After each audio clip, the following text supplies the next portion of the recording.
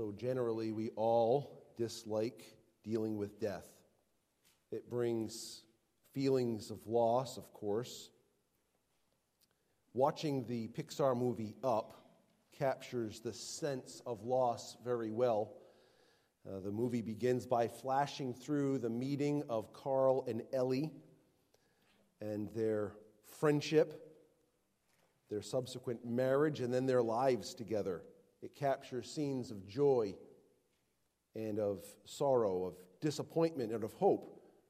But ultimately, the movie flashes to the loss of Ellie, Carl's wife. And the loss of a loved one, this brings sorrow. Some of you have experienced and endured that type of sorrow in one way or another, whether it be a spouse, a child, a parent, someone that you cared for. For the vast majority of humanity, there is a genuine fear of death.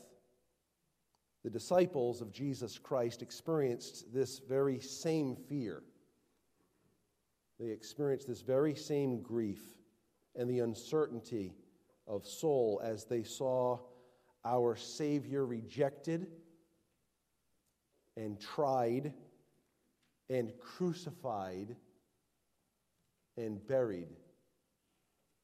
Imagine their Sabbath day, what was going through their minds, the experience of their soul as they endured that day of deep distress.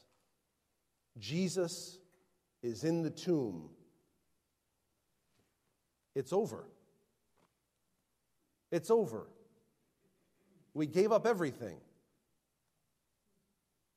We left our families, we left our businesses, we left it all, and he's in a grave. It's over. One commentator gives a little insight and thought about this. It's on the screens. Mary Magdala, with another Mary, had remained beside the tomb till the trumpet of the Passover Sabbath, and the gathering darkness had warned them to retire. They rested the Sabbath day, according to the commandment, in the saddest, darkest grief that ever oppressed the human heart. They had not only lost the dearest object of their affection under the most harrowing circumstances, but their hopes that this was the Messiah seemed to have been rudely shattered. And with this on their minds, they approached the tomb, planning to embalm the body of Jesus. As we think through John's account of this day in John chapter 20, I want for us to think about the rawness, the humanness of what John is writing. So as we start and look through these verses, think about the human element of all that is being described. We'll start in verses 1 and 2. Now on the first day of the week, Mary Magdalene came to the tomb early while it was still dark and saw that the stone had been taken away from the tomb. So she ran and went to Simon Peter and to the other disciple, the one whom Jesus loved, and said to them, "They have taken the Lord out of the tomb, and we do not know where they have laid him." The scene of the stone moved out of the entrance of the tomb, that in our minds is a scene of rejoicing and victory, on that morning was a scene of distress.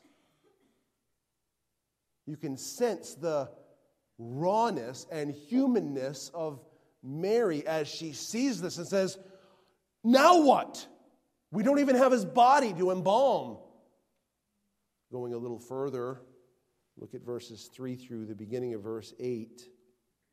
So Peter went out with the other disciple, and they were going toward the tomb. Both of them were running together, but the other disciple outran Peter and reached the tomb first.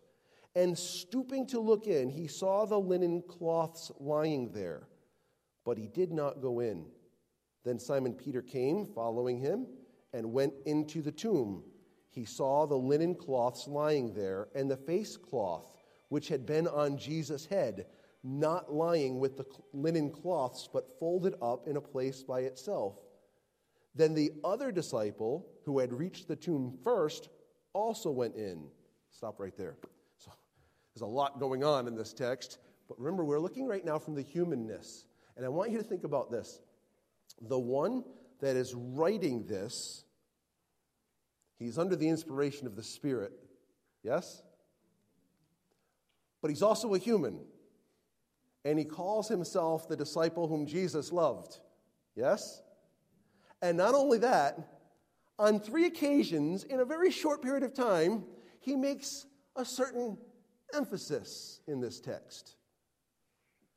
Peter and John ran toward the tomb, and I won. He doesn't say it once.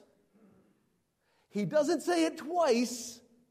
He says it 3 times. Can you sense the humanness of this passage? Not only did I outrun him, I stood there, and the one who got there first, there's humanness to this text. It's very clear. John wants you and I to know that he is faster than Peter. Not much has changed in 2,000 years in human interaction. I'm better than you, I'm stronger than you, I'm faster than you, I'm smarter than you, all of these kinds of things. But we're sensing this humanness here. Going a little further, look at the end of verse 8 and verse 9, because something beautiful is taking place. It says, Then the other disciple, whom had reached the tomb first, also went in, and he saw, and what? Believed. For as yet they did not understand the scripture that he must rise from the dead. Now Jesus had told them that he was going to die, suffer, die, and be raised on the 3rd day. He had told them, so this should not have been a surprise. But left to our own devices, we can have all the information right under our noses, but we need God to perform his supernatural work. And it took this event of Jesus dying and being buried and John walking into the tomb second, because he let Peter go in first, and he sees the linen cloths, some over here, and then a face cloth over here, separate. They were separated together or from one another. The concept here is that God was unveiling John's eyes. Humanly, without that unveiling of the eyes, we remain in darkness. We remain in our sin. And we remain, very important word, dead. We remain dead. Look a little further. Look at verse 10. Then the disciples went back to their homes. Now, the literal reading of this is the disciples went back to themselves. They went back to themselves. What had they been doing for the last 3 years? Traveling all around, right? Proclaiming, repent, for the kingdom of heaven is at hand. Demonstrating the works that authenticated the message of the king. They had been proclaiming and reaching out and spreading the message. And now, Jesus, they don't know what's going on with his body is missing. And they went and they said, we're going to go hang out by ourselves. You can see humanness here. Where are they going? They're unsure what to do. Look at verse 11. We'll see some more human emotion. Verse 11, but Mary stood weeping outside the tomb, and as she wept, she stooped to look into the tomb. She's very, very upset. Weeping and weeping. This is human. In the next few verses, verses 12 through 15, we see this grief is even hindering Mary's ability to recognize the resurrected Christ until again he pulls back the curtain for her to see. Look at verses 12 through 15. And she saw two angels in white sitting where the body of Jesus had lain, one on the head and one at the foot. Then she said to her, "Woman, why are you..." Then they said to her, "Woman, why are you weeping?" She said to them, "They have taken away my Lord, and I do not know where they have laid him." Having said this, she turned around and saw Jesus standing, but she did not know that it was Jesus. Jesus said to her, "Woman, why are you weeping? Whom are you seeking?" Supposing him to be the gardener, she said to him, "Sir, if you have carried him away, tell me where you have laid him, and I will take him away." So you can see this grief has overtaken her, and her eyes had not been fully opened. And then verse 16 comes. Jesus said to her, one word. Will you say it with me? Mary. That was it. Mary. Mary. And what happens? What's the response? She turned and said to him in Aramaic, "Rabboni," which means teacher. So this one word, Mary, unveiled Mary's eyes, and she said, "You're the teacher. You're raised. You're back. Here you are." Humanness, grief, inability, lost, dark, blind, until God does what only God can do and brings life. Life from the dead. Mary. Get verses 17 and 18. Mary went and spoke of what she had seen. 17 and 18. Jesus said to her, "Do not cling to me, for I have not yet ascended to the Father, but go to my brothers and say to them, I am ascending to my Father and your Father, to my God and your God." Mary Magdalene went and announced to the disciples, "I have seen the Lord," and that he had said these things to her. So can you sense? You get John's humanness, Mary's humanness, we get all this humanness going on, but there's more humanness to be seen in verse 19. On the evening of that day, this is after they heard the announcement from Mary, "I have seen the Lord." On that evening of that day, the first day of the week, the doors being locked where the disciples were for the fear of the Jews, or for fear of the Jews. Humanness, you see it? Humanness. I'm afraid. They took him, they're coming for us next. Humanness. However, in their humanness, it says in verse 19, Jesus came and stood among them and said to them, "Peace be with you." You know, Jesus, he knows something about humanness, because he was not only fully God, he was also fully human. So he knew what it was to be human. And he caters even to their humanness in this text. Look at verse 20. When he had said this, he showed them his hands and his side. Then the disciples were glad when they saw the Lord. From fear to gladness, because Jesus pronounces, "Peace be with you," and he says, "Look, here I am, it's really me." Humanness, Jesus is meeting them in their need. This theme of human disbelief continues in this passage. Look at verses 24 and 25. Now Thomas, one of the 12, called the twin, was not with them when Jesus came. So the other disciples told him, "We have seen the Lord." But he said to them, "Unless I see in his hands the mark of the nails, and place my finger into the mark of the nails, and place my hand into his side, I will never believe." I will never believe. You can see this theme of human disbelief continuing. Why do you suppose that God includes all of this for us? We talked about this a little bit this past Wednesday evening, and I'm so thankful that God is different than me. After all that Jesus had done in Thomas's presence, from healing those who couldn't walk, to giving hearing to those who couldn't hear, and sight to those who couldn't see, and speech to those who couldn't talk. And actually, just previous to this, raising Lazarus from the dead, giving life to those that are dead. Thomas was there to see all of this. He saw Jesus multiply the loaves and the fish. He saw Jesus walk on the water. He saw Jesus command the wind and the waves, and they stilled. He saw all of this. And here is Thomas's statement. Unless I touch and see and feel, I will absolutely not believe. In the Greek, there are two no's. There's a me and an u.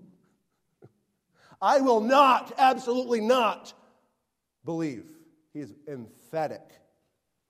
And yet, we have this glorious, humble, merciful, patient, gracious Savior.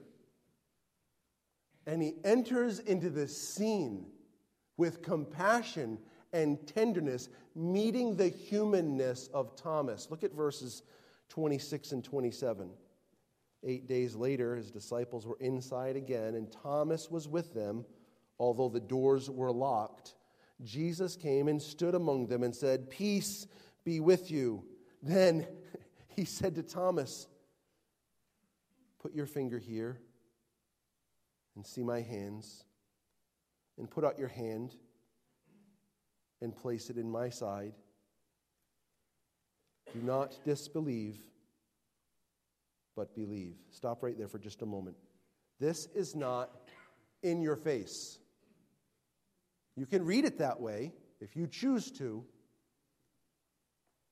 But if you're a careful reader of Scripture and you observe how Jesus deals with those who are coming to him, those who are needy, those who are broken, those who realize their brokenness and sinfulness, you'll know that Jesus doesn't in your face to those. So when Jesus is here, come and touch. Here, come and look. Don't disbelieve. Believe me. This is Jesus demonstrating his tender, kind, merciful, patient way of reaching out to sinners like me and sinners like you. We see humanness all over this passage. And we also see Jesus' incredible work. And you know, he said Mary to Mary Magdalene, and life came for her. For Thomas, he says, see and feel, and life came. How do I know? Look at verse 28. Thomas answered him. Will you say it with me? My Lord and my God. You are God, you are Lord, you are my Lord and my God. And so God is unveiling eyes and eyes and eyes in these human people like us that are broken and weak and hate death and hate disparagement and hate discouragement and hate when our plans go awry and hate when we've done all these things and had greater hopes and they're all dashed. God meets us in the midst of our sorrow and our unbelief and our uncertainty and our deadness and our blindness. And he says, come to me and have life and I'll give it to you. And when we come, we say, my Lord and my God.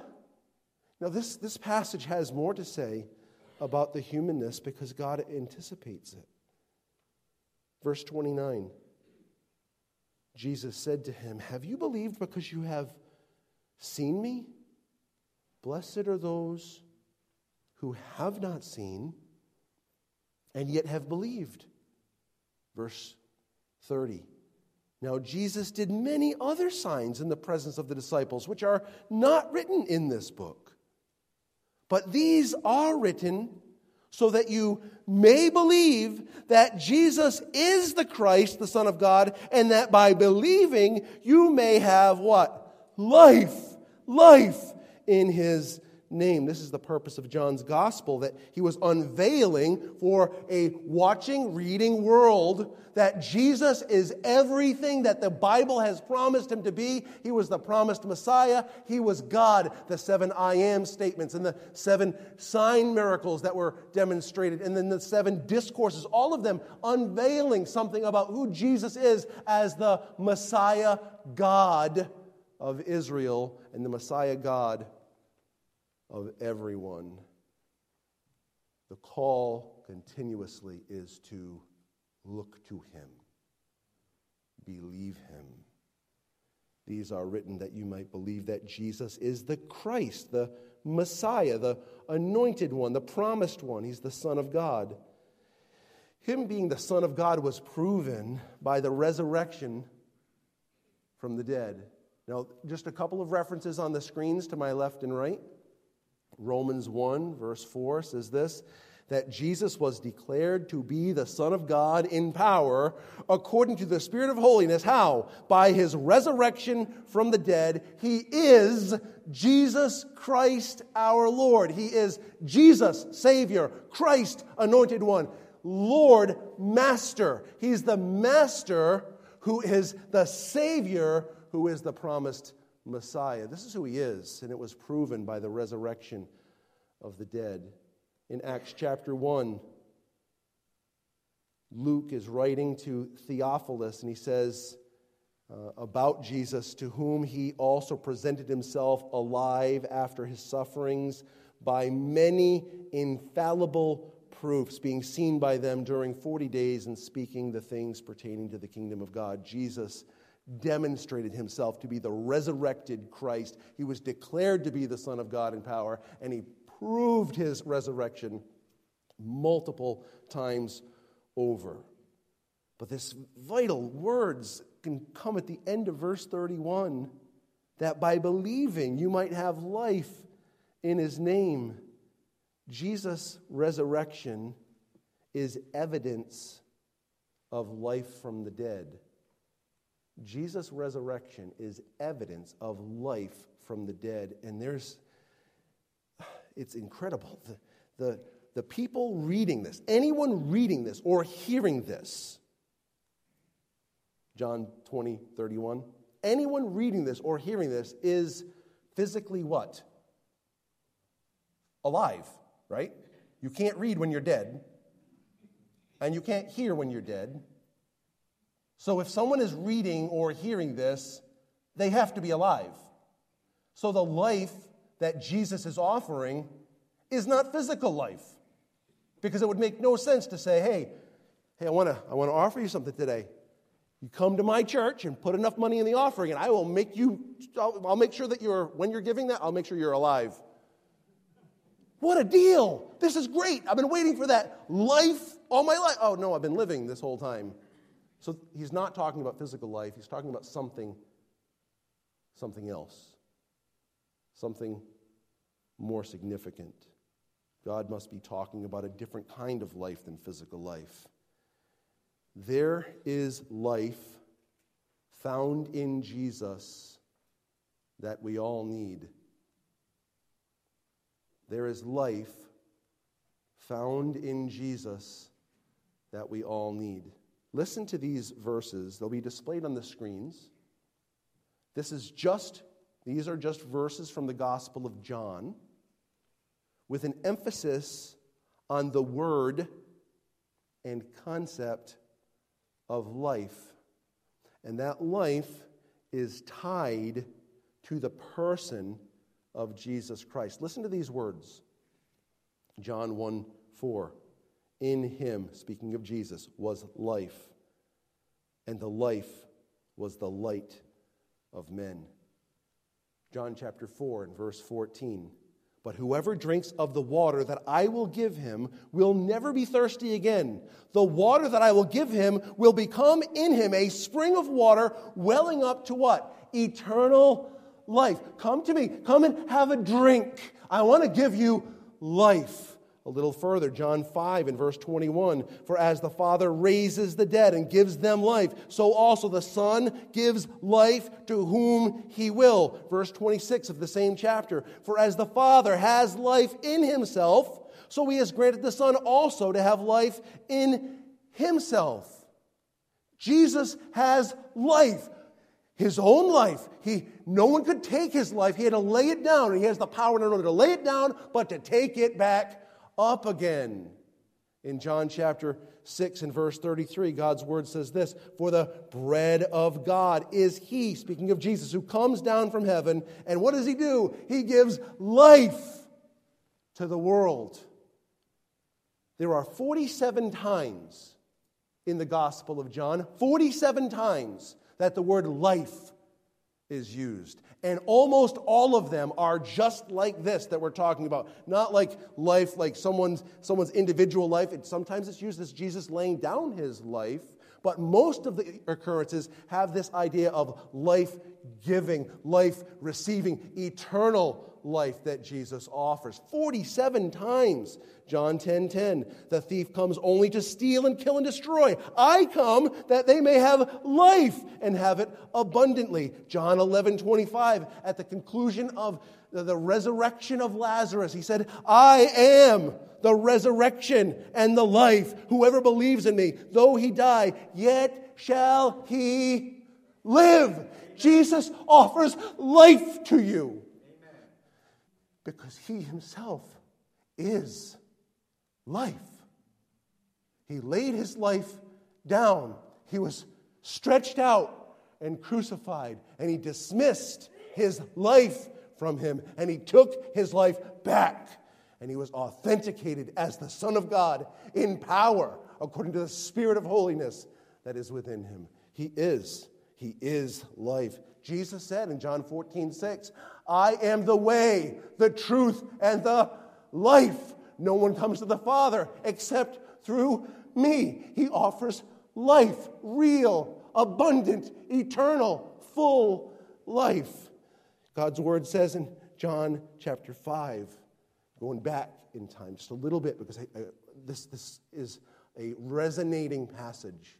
Listen to these words. You search the Scriptures because you think that in them you have eternal life. But it is these that testify or bear witness about me. Yet you refuse to come to me that you may have life. Search, search, search, search, search. Words, words, words, words, words. These are the words of life, but the words of life cannot give you life. God must give you life. The gospel is powerful. It's able to break rocks in pieces. It's able to light fields on fire. The imageries that God uses about the power of the word. But nothing happens with these life-giving words until Jesus issues life. We need the life that he has to offer. But he says, you refuse to come to me. He's telling the Pharisees and the Jews that were tied into religion instead of coming to him. You search the Scriptures, but you refuse to come to me. And because you refuse to come to me, you refuse to receive life. Well, what's the opposite of that? Come to me and have life. Come to me and have life. This is what he says in John chapter 3, verses 15 and 16. Verse 16 is the most popular passage in all of Scripture, right? Look at these words. That whoever believes in him, Jesus, may have what? Eternal life. For God so loved the world that he gave his only Son, that whoever believes in him should not perish, but have what? Eternal life, real life, life that lasts. You can't preserve this one. You know it. You know it. Everyone you know, like people die. No one's not going to die. Work really hard, eat the vegetables. Run. Do your push-ups and sit-ups. Pass your PT test. It's great. It doesn't give you lasting life. There's a limit to what we can do to preserve our own lives. But there's a life that God offers that it doesn't matter what happens. Everything around you, everything within you, nothing and no one can take that life that Jesus offers. As the source of life, Jesus laid down his life, and he took his life up again. And he has, ready for this? He has defeated death for us. He has defeated death for us. Through this process, God has turned even death into victory. God redeems death. It's the worst part of life, death. And God says, I'm going to take death, I'm going to defeat death, I'm going to overcome death, and I'm going to make death the actual victory that you need. My death on your part, on your behalf. I'll give you life from my death and resurrection. This is why, at the conclusion of 1 Corinthians 15, a chapter on resurrection, God's word says this: death is swallowed up in victory. He goes on to say the sting of death is sin and the power of sin is the law, but thanks be to God who gives us the victory through our Lord Jesus Christ. You know, Isaiah 25 speaks about God swallowing up death forever. Revelation 21 verse 4 says, death shall be no more. And how is it that death is swallowed up forever and that death shall be no more? It's because of this life-giving that comes through the resurrection of Jesus Christ. He's won the victory. That which should haunt us in our sleep is, what's going to happen on the other side of me dying? That has been removed. That bondage of fear of death is gone for everyone that comes to Christ, because he imparts to those who come enduring, eternal, real life that no one can take. How is this? Well, it's through what we're celebrating today. The Lord Jesus Christ has defeated death through his life, his death, his burial, and his resurrection, and he offers you this life today. Come to him today and receive from him today this life he offers you. No super spiritual words. There's no script for this. Whoever calls on the name of the Lord shall be saved. I don't know what your situation is, but this one I can tell you, where you're seated right now, call upon the name of the Lord. Say, Lord, I need this life that you offer. I know I can't get it any other way. You know what he'll do? He'll impart to you life. All it took was for him to say, Mary. All it took for Thomas, come, look, and feel. What was his response? My Lord, my God. What was her response? Rabboni, teacher, you're real. You're alive. I thought you were dead. I've got my bucket of stuff to put on you. I thought you were dead. Here, you're standing here in my presence. Why did he have to tell her to back off? Stop clinging to me. Stop clinging to me. I have not ascended to my Father. Still have some stuff to do. Back off. What is that telling you?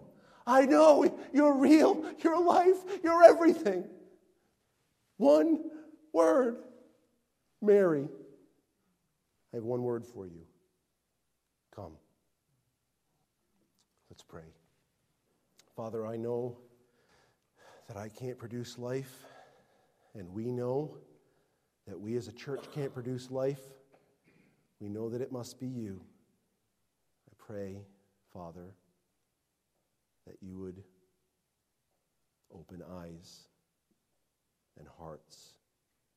And Father, that you would let people know to come to you, that they might have life and have it abundantly. Do this work, we pray in Jesus' name. Amen.